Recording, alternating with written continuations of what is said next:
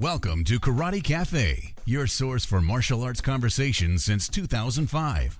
And now, here's your hosts, Paul Wilson and Dan Williams. Hello again, everybody. It's Paul here with another episode of Karate Cafe, first one of 2020. Off my center line, as always, is my good friend Dan Williams. Dan, how are you? I am doing well. How are you? Just happy to be here. Happy to get back in the studio. Get the dust blown off the massive Karate Cafe studio here, and that's right. Get the mats cleared off and cleaned. Get that and disinfected because woo. And somebody needs to do something about the snacks in the green room. It's shameful. It's atrocious. It's atrocious. They've grown over. That's right. Well, yeah. So we've been gone for a while. Yeah. What have you been doing? So literally and figuratively. So when last we met, I was still up in Canada, doing my Canadian thing. And through a series of life events, we had to come back down to Texas. So now I'm back here in Texas. That's also one of the reasons why there was anyone who was following the great Karate Cafe 2019 Roadshow and noticed that I suddenly went dark was because of said life changes. So we ended up having to come back down to Canada, coming back down to Texas from Canada. In the midst of the big Karate Cafe Roadshow 2019, which had some pretty good response, and I met some really great people. And now we're back down here, kind of wintering, quote unquote, in Texas because it's nowhere near real actual winter for the rest of the world. It's Michigan has been a thing because I don't think I've seen the sun in what feels like 5.5 years. And I'll tell you what, it mentally starts to get to you, Oh, yeah. I mean, my time up in Montreal, we had sunny days and stuff like that. But, yeah, on days when it's gray and snowy and cold and, the sun goes down at, 2 in the afternoon, yeah, not a lot of fun. And just for weeks on end, you know what I mean? It just feels like it's never ending. So that's and of course in a socialist dystopia, we all have one heater, so that's we're kind of stuck there. But for the summer, of course was gorgeous, and that's when we hit the road for the road show, and we just went around and we went around Gaspé in Quebec, and then we went over to Prince Edward Island, and we went to New Brunswick and Nova Scotia, and points in between. And so, as is my want, I sent out the emails, and I actually got a fairly good amount of response. Sometimes I would get response after we'd already trucked through. We didn't have a super. There's really kind of only one road that kind of goes around that area of Quebec, Gaspé, and then down over into New Brunswick. But really, there's not a ton of martial arts, kind of out there in the hinterlands. But I got some responses, and sometimes it was after we'd already left. And again, it's summer, as I'm finding out from the people in the warmer climes. When summer comes, like no one wants to be in a dojo and working out. Right. So it was a lot of places that were closed for the summer or on their summer break and that sort of thing. But we visited some people. We got a lot of people that there were some people that actually just would come to the campground that I was at and just say hi. Some people invited me into the dojo. I did a little mini seminar for a school in New Brunswick. Super nice people, and then they invited us to stay over at their house another day, and we just parked our camper in the driveway.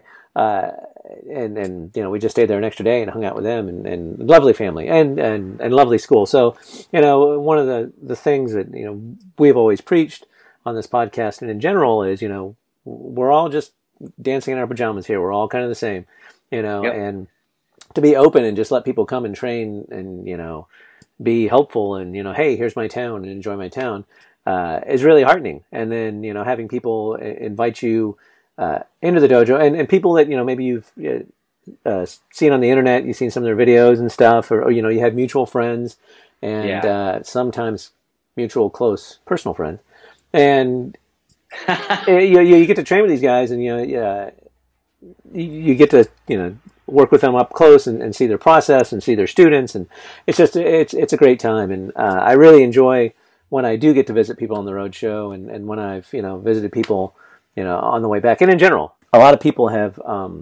mentioned that they think it's really interesting that I will come and just go into a dojo and train. Like it's I'm not going in there and offering a death threat or anything.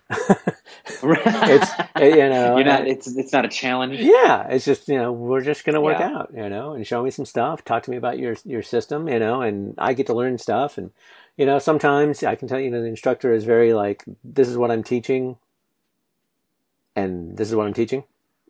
Yeah, and you can get a vibe for it almost right away, and not necessarily in a malicious way, but just kind of like you're just somebody who's coming in our dojo and whatever. So if they're doing something and I want to offer something, then if they ask, that's great. And I try to, whenever I have people who pop into my dojo, like for the New Year's class that we had, the New Year.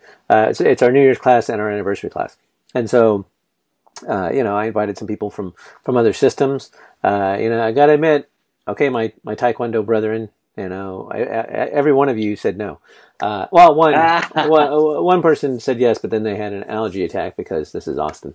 Yeah, it was bad, man. Let me tell you, coronavirus. Let me tell you, see the fever in Austin. Hey, man, knock on wood with that stuff. Yeah, and I forgot, and our heart goes out to our Kung Fu brethren that are, fighting that out there. No kidding. But anyway, I had people come in, from different systems, and we just got in a circle, and we started doing some basics, and when I would see sort of a different way of kicking, like with the way they're stancing, I'd stop and say, hey, why do you do that? Explain to us why we're doing that, and then, like, what's your favorite kick? Okay, let's try that kick, that because that way we're all talking. And then that started a conversation with, some of the people that, maybe they've come to the seminar or, they've been to the dojo and trained, but, they got back in that mindset of like, oh, we're all just talking about martial arts here, so... Yeah.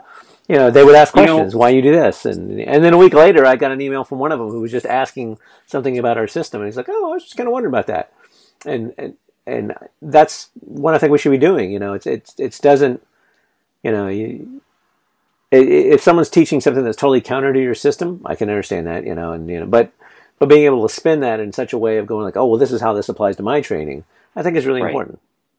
I think so too. And, something that, you had mentioned a little bit earlier, and I think that you're probably very good at this at this point, only because you've done it so often, is when you get into those new situations or you meet somebody new, I would imagine that a lot of people's initial tendency is to be somewhat defensive, right? To assume that you're doing this to be critical, or you're doing this because you sort of you've got something to prove to them.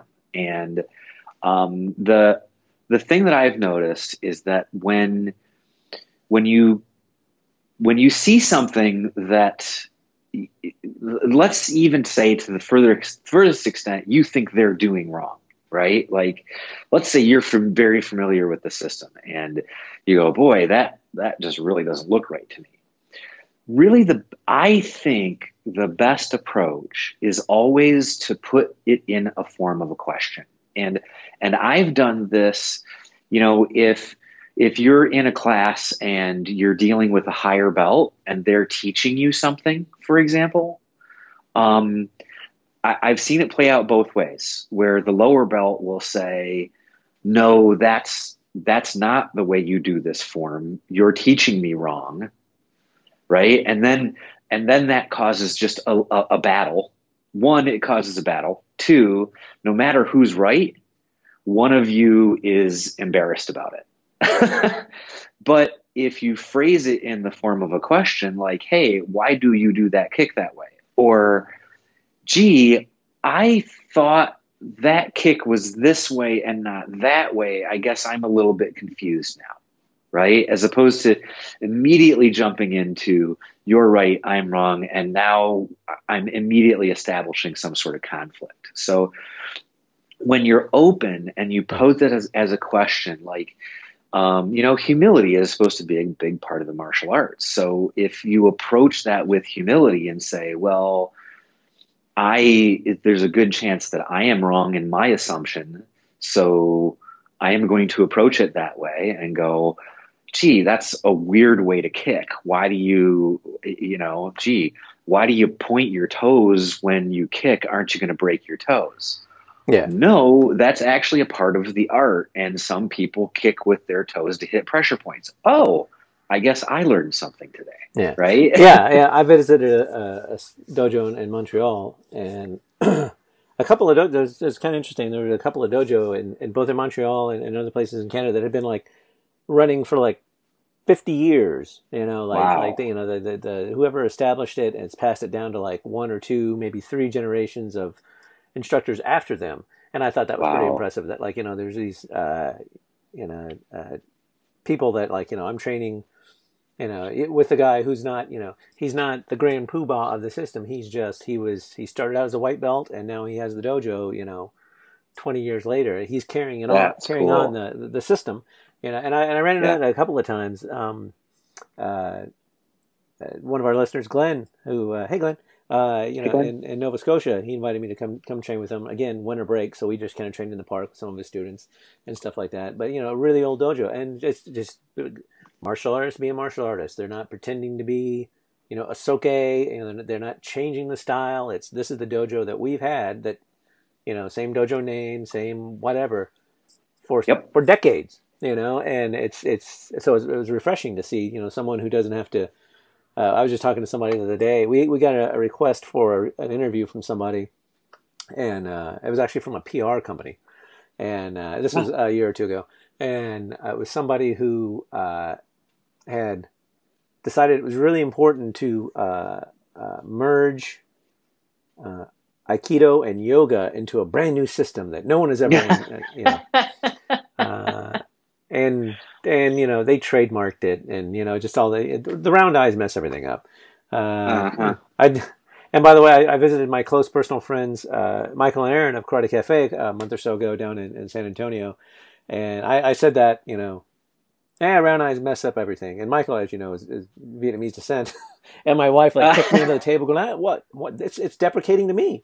Right. I'm insulting myself. Right. So that someone has to, take something that has been, passed down from a decade or two down to some student, and then this student thinks they have to, go some different way with it. It's just nice seeing people very respectful of what they've been taught and how it's been taught, and keeping it going on. But anyway, when you go into the place like that, and they're just kind of open, and they. If they know me from the podcast, or they know me from the seminar, that's kind of different. They kind of have a frame of reference. But if I'm just rolling into their dojo, like the fine folks in New Brunswick, Romain Lossier and his students there in New Brunswick, I just sent the thing, and he said, "Yeah, we'd love to have some kind of seminar." And we tried to do a weekend thing, but we couldn't make our schedule work, and so we just went to their class one night and did like a 3-hour session, and they were like a Chitoru Shotokan sort of mix along the way, and lots of competition going on in like New Brunswick, in Nova Scotia, and Canada in general. A lot of competition going on out there. But anyway, super nice folks, and they were just asking me and just do whatever. They said, just teach whatever you want. And I'm like, no, what do you want to know, man? You know what I mean? And because I was dealing he was like a Godon or something, I think. And like his instructor was there, who was like a 6th or a 7th. Oh, geez. And there was, the pressure was on me, especially when I found out. I was going to say, no pressure at all. And then on top of that, I was also, it's New Brunswick, but it's in sort of the Acadian area, so people spoke a lot of French. I was going to say, were you teaching in French? No, I wasn't. I tried to do with a little bit of French that I had, but it quickly went out. So, and you know how much I like to talk, everybody, right? So, so some of the stuff I was making jokes and stuff like that, and it just the room. It was a tough room because bilingual, but. So there were some translations, but a punch is a punch and a block is a block, right? And so, that's pretty straightforward. And so we did some applications and stuff like that. But everyone was super like, just taking it in. And it's not like I was teaching, the death touch or anything that was super awesome. It was just a different way of looking, of applying the same thing. And they're super open to it, and they weren't uncomfortable at all. They weren't, they asked questions. They didn't laugh. Mm-hmm. Well, they may have laughed later, but again, go ahead. I think that too is the other assumption, is that when it's this idea of, hey, somebody's going to come and do a seminar, and I am going to be able to apply 100% of what they teach me to what I'm doing. And I think that's a pretty unfair expectation.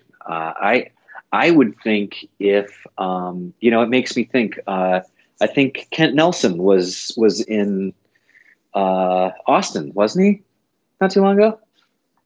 Something like that? Well, no, it was just somebody posted a video. Okay. I'm sorry. I was confused. But my point is that even if you go to a seminar and the seminar is based around a dramatically different style, like if you were to go to a jiu-jitsu seminar or something like that, you should be able, unless it's just the worst seminar you've ever been to, there should be some nuggets in there that you can then take out and go, gee, they talked about how if you push somebody away, then that means, well, I think it's jiu-jitsu. I'm not sure. You push somebody away if you want to get room to attack them, and you pull somebody closer if you want to defend. And then you start to go, well, wait, that's kind of an interesting concept, right? So the concept really is that if the range of if the optimal range of their weapons are not where my head is, then that is good if I'm being defensive. And like I say, you should just be open enough to be able to really apply any martial arts seminar to something that you're doing, to some context to the art that you're in. And I think that's that kind of openness to say, well, hey, come and teach us whatever you want to teach us. And I'm sure we'll be able to glean something of that. I've had a lot of martial artists from a lot of different schools.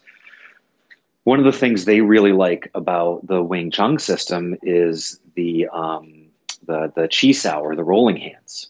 And in fact, I have been able to use that in a lot of ways, because you can use that technique as instead of in the one steps where one person punches and the other person performs the technique. I am familiar with that. Yeah, right. You can use the rolling hands to essentially establish your entry, right? So you have I guess what I would call a dynamic entry as opposed to a static entry. And it gives you a different feeling to the technique and the practice. So again, that's applying something that might be vastly different from your day-to-day practice to what you're doing. And if you go, gee, hey, let's try this with a more dynamic entry, and not just say, I'm going to stand back and punch at you. Say, hey, we're going to start in motion, and at some point I will execute and you will respond. And that, just like I say, gives a different feel for the technique. Now, is that person going to go and learn Chi Sao and know all the techniques of Wing Chun and do all that stuff? No. But that's kind of not the point. In fact, you and I had just been talking about using a wooden dummy for kind of any kind of martial arts. You can apply the training tool that is the wooden dummy, and really put just about any martial art I should say any striking martial art on top of that tool, no different than, bag work or something like that. I feel like shutting that stuff off from yourself is sort of like saying offhandedly, well, I'll never use a heavy bag, so what's the point in having one? Like, well, maybe you should figure out what the tool is for, and maybe you can apply it, and maybe it would work. Like a speed bag is the same thing. It's kind of a moving Makiwara board, right? So I don't know. I think it's good, and I think it's important that people expose themselves to other martial arts. At least when you get 6 months to a year under your belt. I can understand wanting to be focused on the one that you're training in for a while, but I don't know. I would just get bored for my sake. Yeah. Well, I mean, that's part of the joy of, being a real martial artist. Is like, we've talked about in the past of feeding yourself rather than being fed, as going and training and stuff, like, oh, that's how that relates to that, and that's a little more efficient, or that's a little more thin, or that kind of informs what's going on over here. Oh, okay, that dovetails nicely. Okay, I'm gonna I'm gonna borrow that. That's mine now. And being open to getting that. As an instructor, having someone coming in to your school, and we've said this on the show previously, you shouldn't be afraid as an instructor. You should be completely sound in your, if someone rolls into your school and it is, at an instructor level, or, whatever, it doesn't matter who it is, and comes in and trains, you should be comfortable enough with how you have represented your system that you're not worried about someone's going to like snack your students, and someone's, going to come in and like make you look bad. I mean, at our New Year's class, like I say, we were doing kicks, and they were like spin kicks and stuff. We don't do high kicks. We don't do spin kicks. Right.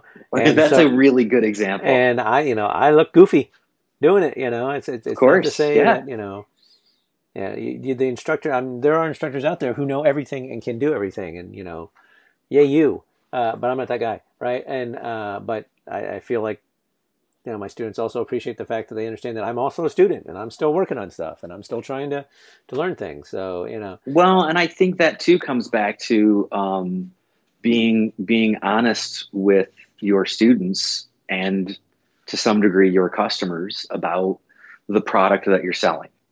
And if you've presented your product as something that is the end all be all fighting system, and someone comes in and whoops your ass, then you should be worried about that. If you've accurately represented what it is you're selling, then if someone comes in and is selling something different, then you don't have anything to worry about, because your customers don't want what they're selling. They want what you're selling. And if they wanted what they were selling, then they are going to leave anyway.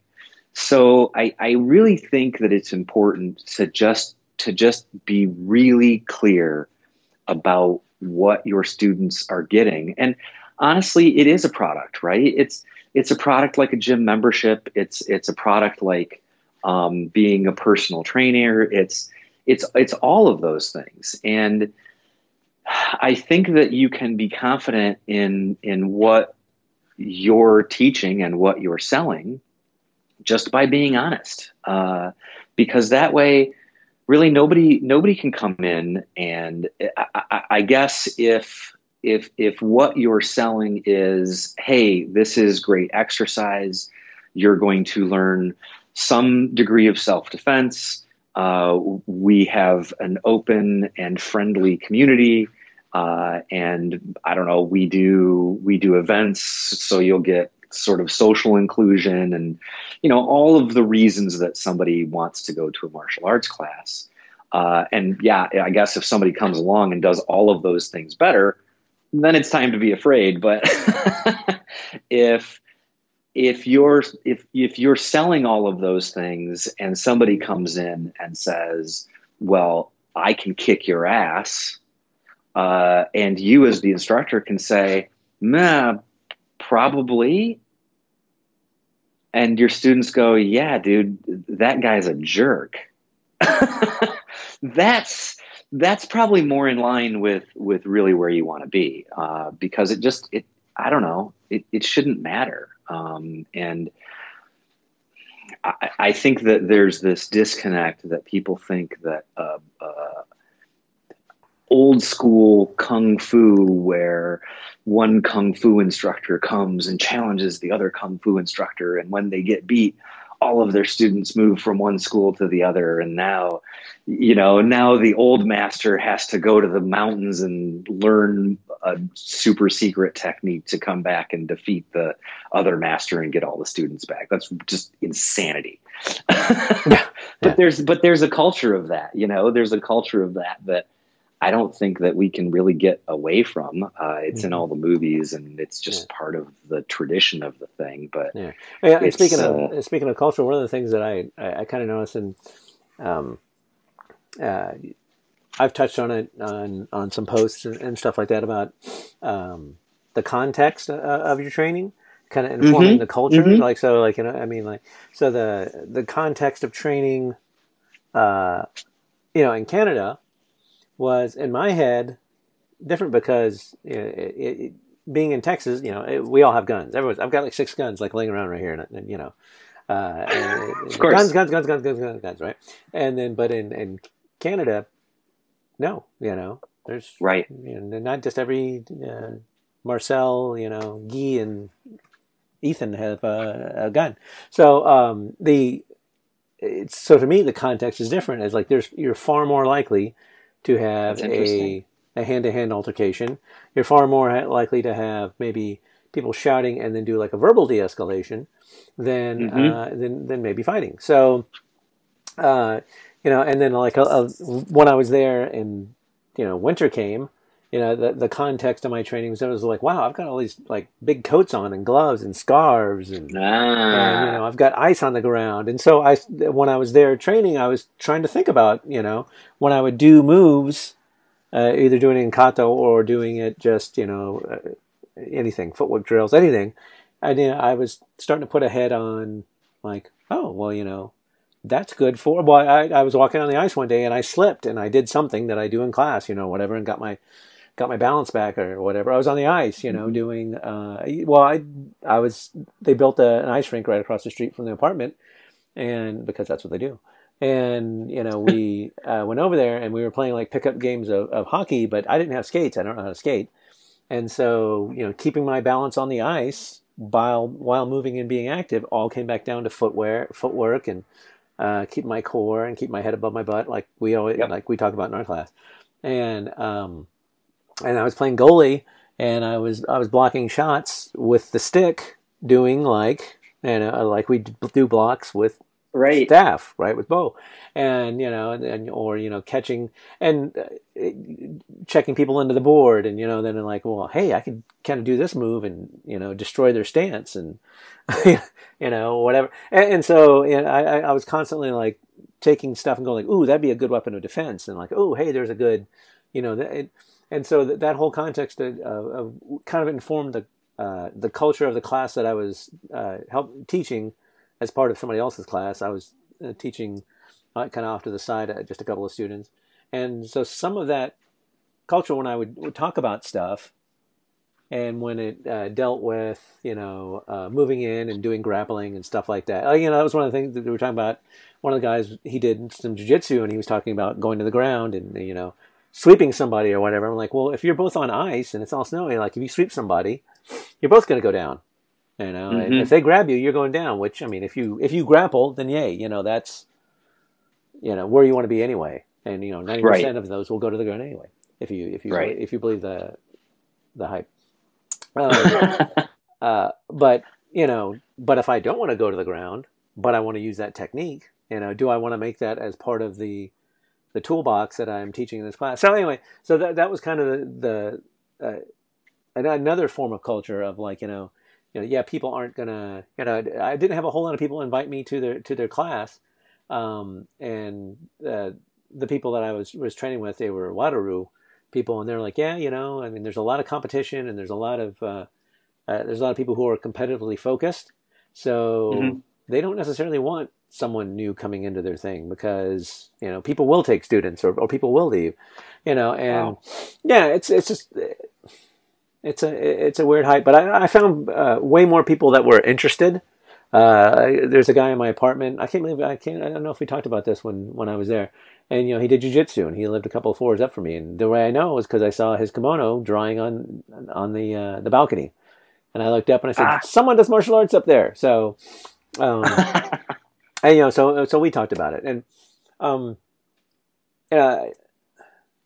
a martial arts standpoint of moving around and doing stuff, being there and being here, there was a cultural difference, but it was also a subtle cultural difference. Like people were very open, and Robert, one of our listeners, who I hope is listening now. Hey, Robert, Kyokushin guy invited me to his dojo. His instructor was very nice. I think I talked about him before, and then they introduced me to people that were also very nice. So it was kind of a thing where.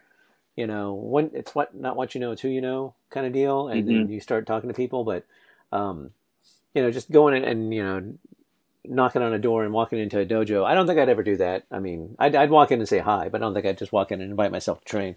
But also being open of, I went to one that was around the corner from my house.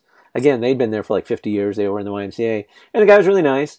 I put on a white belt, he didn't quite understand what was going on. He thought I was somebody looking for classes. He didn't understand I was just a guy wanting to come train.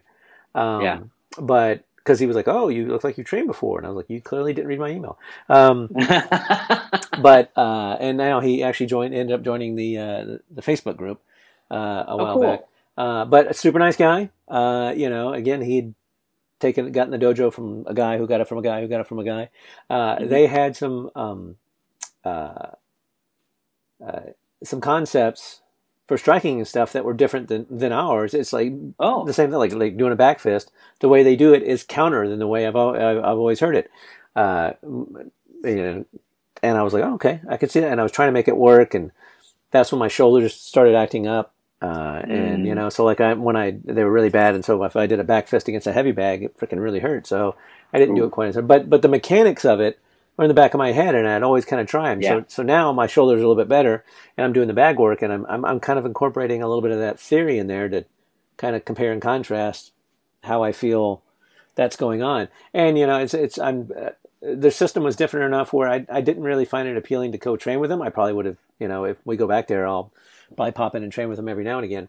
But it's still karate. It's still an Okinawan style, but they just do something a little bit different. And now I have that in my tool set, and that's what I'm going to run with. And it's funny because as you were talking, one of the things I was thinking about is that if you consider it in terms of us and them, right? So it's really all about how you define us and them. Because if the us is my school, if the us is my style, if the us is Okinawan karate, or and I would strongly advocate that the us should be those who practice martial arts, because when you realize how tiny it's a pretty small community, when you look at the general population. And so if you say, look, the us is really anybody doing martial arts, just like you said, you saw the gi hanging on the guy's balcony and you were like, cool, right? And you thought cool, not because you were thinking, hey, that guy does my very specific style of karate, but you thought, cool, that guy's into martial arts too.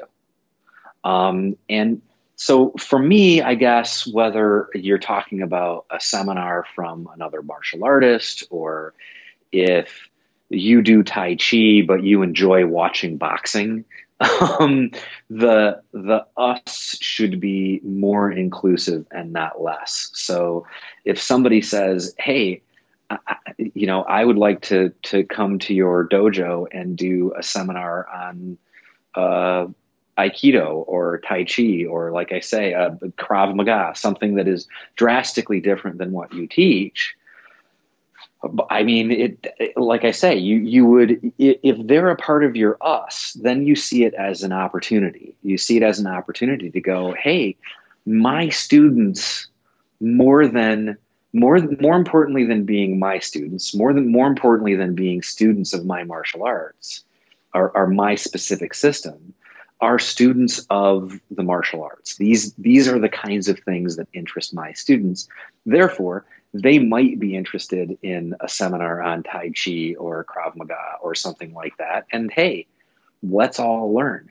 And yeah, there is that business aspect of, gee, if my student goes into this Krav Maga seminar and like totally and completely falls in love with what they're doing, to some degree, right? Like, is that what you want to prevent from happening? You want to prevent one of your students, one of supposedly the people that you care about, pursuing something that they find interesting.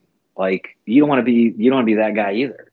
So I don't know. Like I say, I think having a more inclusive idea of what us is really better for everybody. It's better for your martial arts. It's better for your learning. And yeah, there obviously is still going to be a us of my school and my style, because that's what you're focused on, but not to the exclusion of it shouldn't be to the exclusion of everything else. So yeah, no, absolutely. The and so also speaking of culture, we our culture on the Karate Cafe Facebook board, like we've had, like I said, since I had to break off the road show and come back, and it took me a while to kind of get back up to speed and whatnot, but we've had people joining the board, and we still have people discovering the podcast, strangely enough. It's pretty cool. And thank you. Awesome. Yeah, for sure. It's amazing. Yeah, and it actually is kind of funny. One of my students, about, I don't know, 4 or 5 months ago, finally got around. And she's like, I started listening to the show, and I'm like, well, you've got, tons of them. Anyway, and so she you got many hours of Karate Cafe and so she for good or ill, however you want to, but it's awesome to know that we're still, we've still got some momentum going, and that's fantastic. And all the people who have joined, thank you very much, and started coming. Just today, as a matter of fact, I posted some stuff because I need to kind of get back. Getting that that momentum up, and as ever, if you guys have any topics you want us to talk about, you have anybody that we probably shouldn't be interviewing, let us know. You can message us or tweet us or Facebook us or email us, or whatever. And I mean, we'll wax poetic on all kinds of stuff that we don't know about. We're not scared. Yeah. Well, and I don't know about you, Paul, but I think one of the nicest things about the show is that it's evergreen, right? Or it has more of a tendency to be, and that if you listen to a show from 10 years ago now, most of that, if not all of it, is going to still apply today. And if you do a news show or an MMA show or something like that, a lot of that stuff just isn't relevant anymore. But none of this stuff is going to change. And even if you in the future start training in VR, you still have to make a decision about, hey, are you going to do the VR seminar in a martial art that you're not familiar with? So you're still going to face these choices in the future. And the back catalog is always worth listening to, in my opinion. Yeah, I mean, it's when I've seen. I also, one of the things that I've done is I joined a bunch of martial. A lot of the people that I've encountered up in Canada, not a lot, several, and now there's thanks to my close personal friend Ian Abernathy and others, they've practical karate and a return to sort of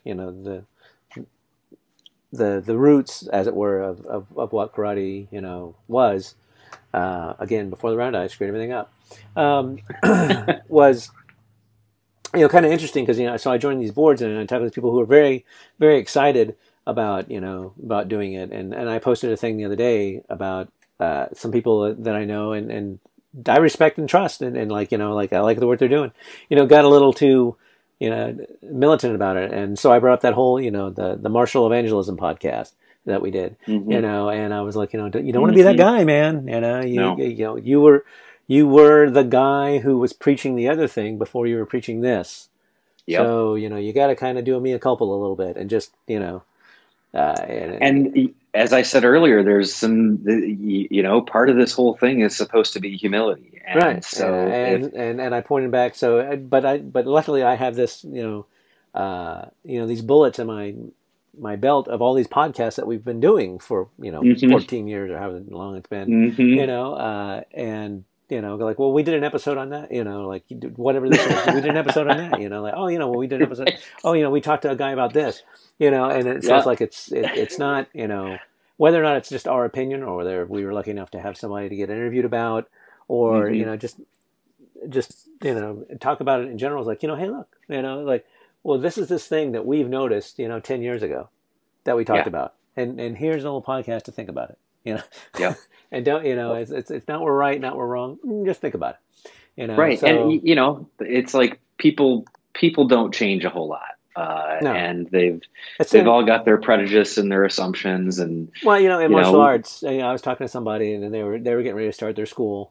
And, they were really excited about it. And they were all these plans that they had hatched for their ranking system and, how they were going to do this and how they were going to do that. And they were going to make everything was going to be better their way. Well, yeah. But, no, one of the things that they were thinking when they were saying it was, all I was thinking was like, yeah, I tried that. It didn't work.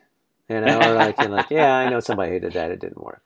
And, and not poo-pooing their efforts, but just kind of go like, you're just reinventing the wheel, dude. You're not, and I'm sure we all do it, but it's, that kind of is like, I've got this thing and it's going to be the greatest thing ever.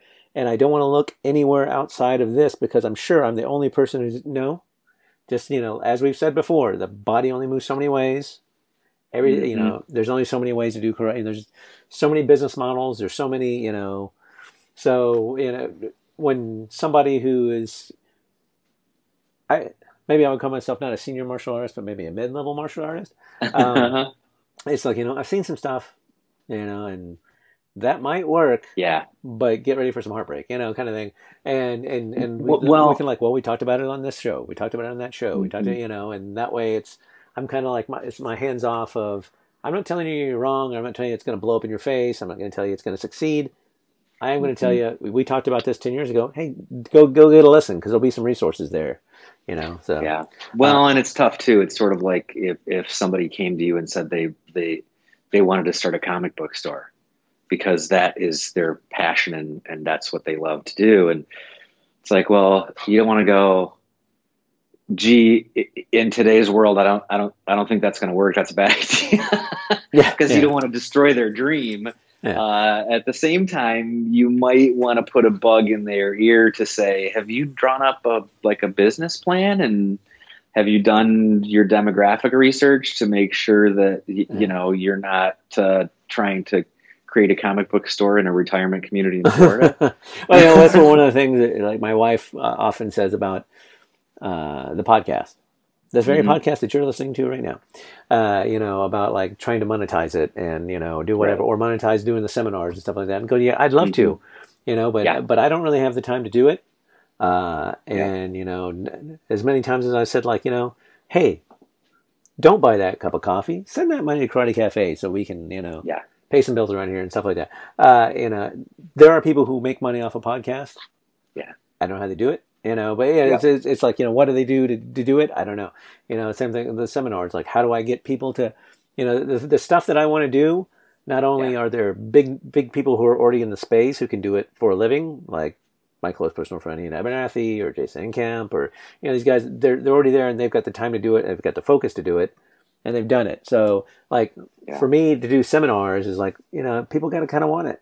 And I got to figure out a way to sell it and work on it a little bit. And I think there's a really good book called The Tipping Point where they talk a lot about the vast gap between something that doesn't take off and something that does. And the one thing that they attributed a lot of it to was what they call the X factor, which in all honesty, it's like sometimes you just get lucky. Now, you have to follow that luck with hard work and a good product, but you can have hard work and a good product and still not push that thing across the tipping point. So a lot of it's luck. A lot of people nowadays, especially the young folk, they see people making a lot of money off of YouTube videos. And what they don't realize is that they are seeing the top 0.001, like 0.001% of the videos that are presented to you on YouTube are the ones that actually make any money at all. Yeah, the rest is just like some guy sitting in his car or something, ranting at the camera. Or and I know, in fact, a friend of mine, he amazingly could afford to quit work for a year, and he streamed on Twitch like all day, every day. He did Bitcoin and cryptocurrency stuff, and he really never got over like 15 or 20 concurrent viewers on his stream. And he was committed full time. He's a smart dude. He was entertaining. I watched him, but sometimes none of that stuff matters. So unfortunately, oftentimes you got to get a real job. Right. Yeah. And so getting all that stuff off the ground is it's tough. It's tough. It's daunting. And there've been, actually, in the, months and, probably they were always in Canada, but, like while we were, off the air, as it were, there's some good other martial art podcasts out there who, like they'll score interviews. I'm like, damn, why couldn't we get that person? I know. He's like, or why didn't I think to get that person? Or like I've been chasing, I'm sure many of you people know about, that I've been trying to chase down the people doing karate, Cobra Kai.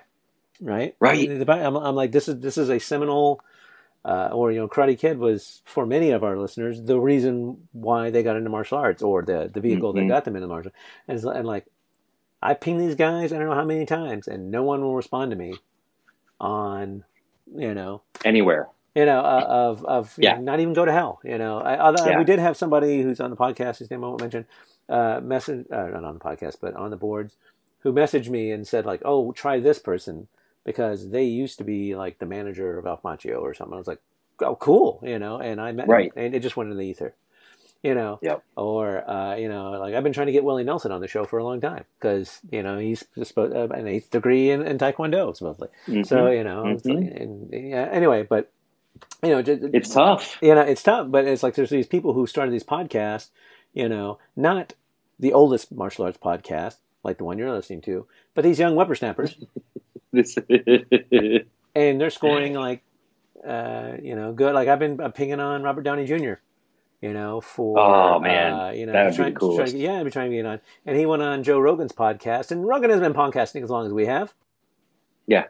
And even Joe Rogan didn't come on my podcast when he came to Austin. He went over and talked to Alex Jones. Woo. Oh, come on. Yeah, exactly. So, I mean, it's pure, like trying to get people in, if do I have a better way of doing it? Clearly not. Maybe somebody does. I don't know. Maybe people are more tenacious. I don't know what the deal is. But anyway, it's just building in that sort of culture of making things going on and making things happen and stuff like that. It's something that we're trying to get better. So if any of you guys listening, and by guys, I mean that in the colloquial sense, not in the gender neutral sense. Yes, in the gender neutral. Let me know if you have an in with somebody that's good to interview, or some topics, stuff like that. Absolutely, let us know. Yeah. We would love to not have to think about that sort of thing.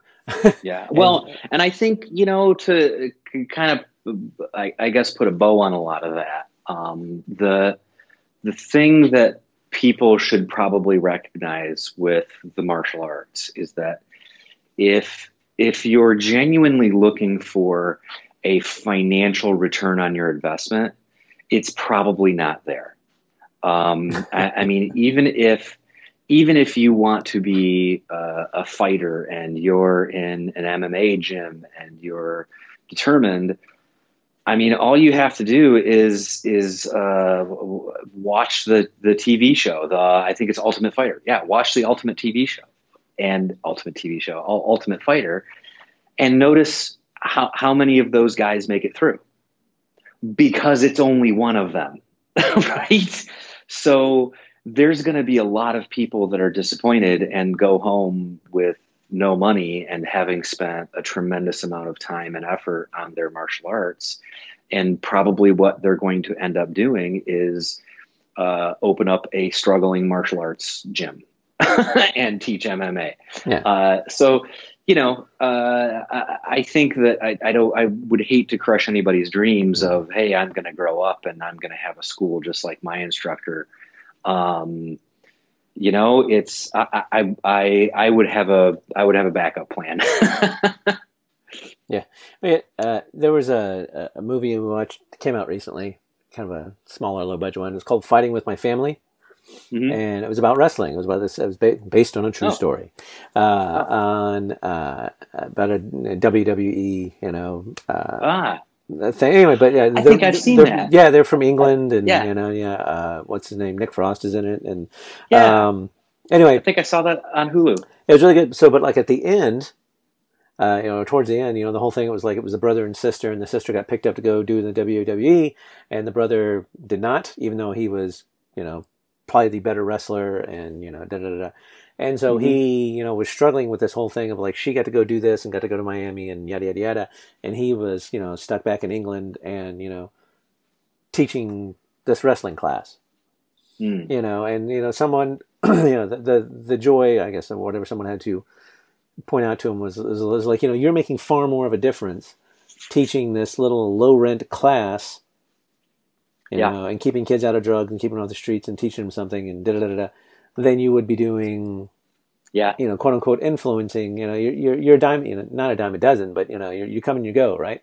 So, and so that whole movie, for whatever its merits or demerits or whatever, that was like the message that kind of resonated with me, of like, because like when I came back to Austin and got back perspective, right? I got back to training and got back to my dojo and my students and stuff like that. And I'd lost a couple when I left because they wanted to do whatever. And my senior students kept everything going, and they still just 5 or 6 people, and they were doing their thing, and they were training and taking care of their training, and they were keeping the dojo going, and paying the rent and blah blah blah. And after I got my head back above water from the life troubles and stuff like that, I kind of started thinking about it. I was like, wow, I really appreciate having this, that I have fostered this sort of culture, and I've created this kind of students, and that they're teaching things the way I think they should be teaching, but they're teaching them thoughtfully. They're thinking about it. They're trying things. They're doing stuff, so the students, there were a couple of students that came while I was gone, and so I had just met them for the first time, right? And right. And so and they're like, "This is your sensei, by the way." and I was like, "Wow, these guys, they're doing this well, And that is really cool. So, so flash forward, now a month or two down the line, I'm home and I'm doing stuff, and there's stuff I want to do, and my stuff's percolating again, and I'm thinking about stuff, and so like last night, even though I had only had like 4 or 5 students, I had someone trying it out, but there was some stuff I was trying out, and there were some people teaching some stuff, and there were some guys doing some bag work, and like, so there was a whole kind of synergy thing going, and then we wrapped it up. We did some sparring at the end, and I was like, man, that's a really good class. I really enjoyed that class because it was really like things were clicking, and people were doing stuff, and granted, I didn't get a big, huge workout, but I ran my class in a way that felt really good, and so that was my payoff. That was right. I don't have 40 students, but I've got right 4 really good ones, and your eyes are wide open because I mean at this point, yes, potentially if you quit your job and pumped this full time and maybe moved to an area that had a higher demand or a larger population, or essentially reconfiguring your life to point everything towards doing, having a dojo that can support you full time. Maybe, right? It'd be a risk. Maybe you could get away with that.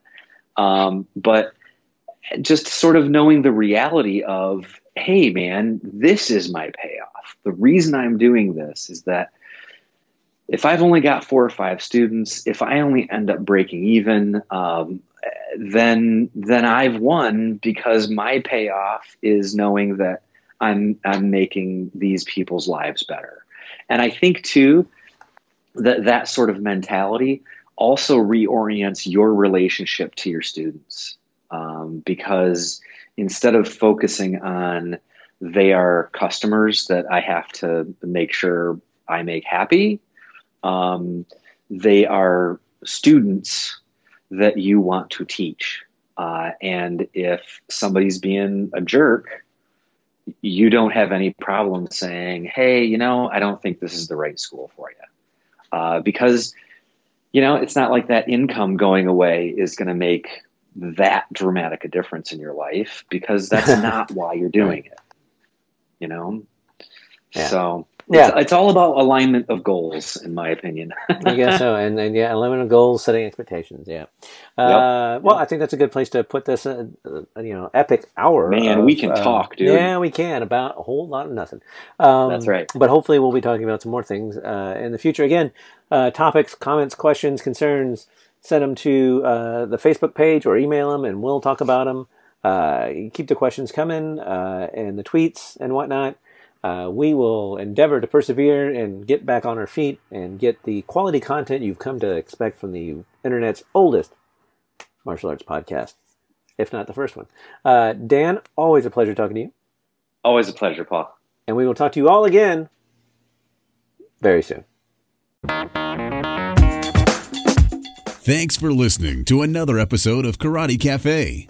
You can join the conversation by emailing us at karatecafe@gmail.com. Call our comment line at 469-844-5791 or log into the forum at karatecafe.com. Remember, you can support the show by visiting our sponsor, piranhagear.com, or shopping at Amazon through our link, karatecafe.com/Amazon, or donate at karatecafe.com. I'm Steve Henderson, proud supporter and voice talent for Karate Cafe. If you or someone you know needs an effective voice for a film, television, radio, or new media web project, contact me at stevehendersonvoiceovers@gmail.com or call me at 404-314-8400. Once again, thanks for listening to Karate Cafe.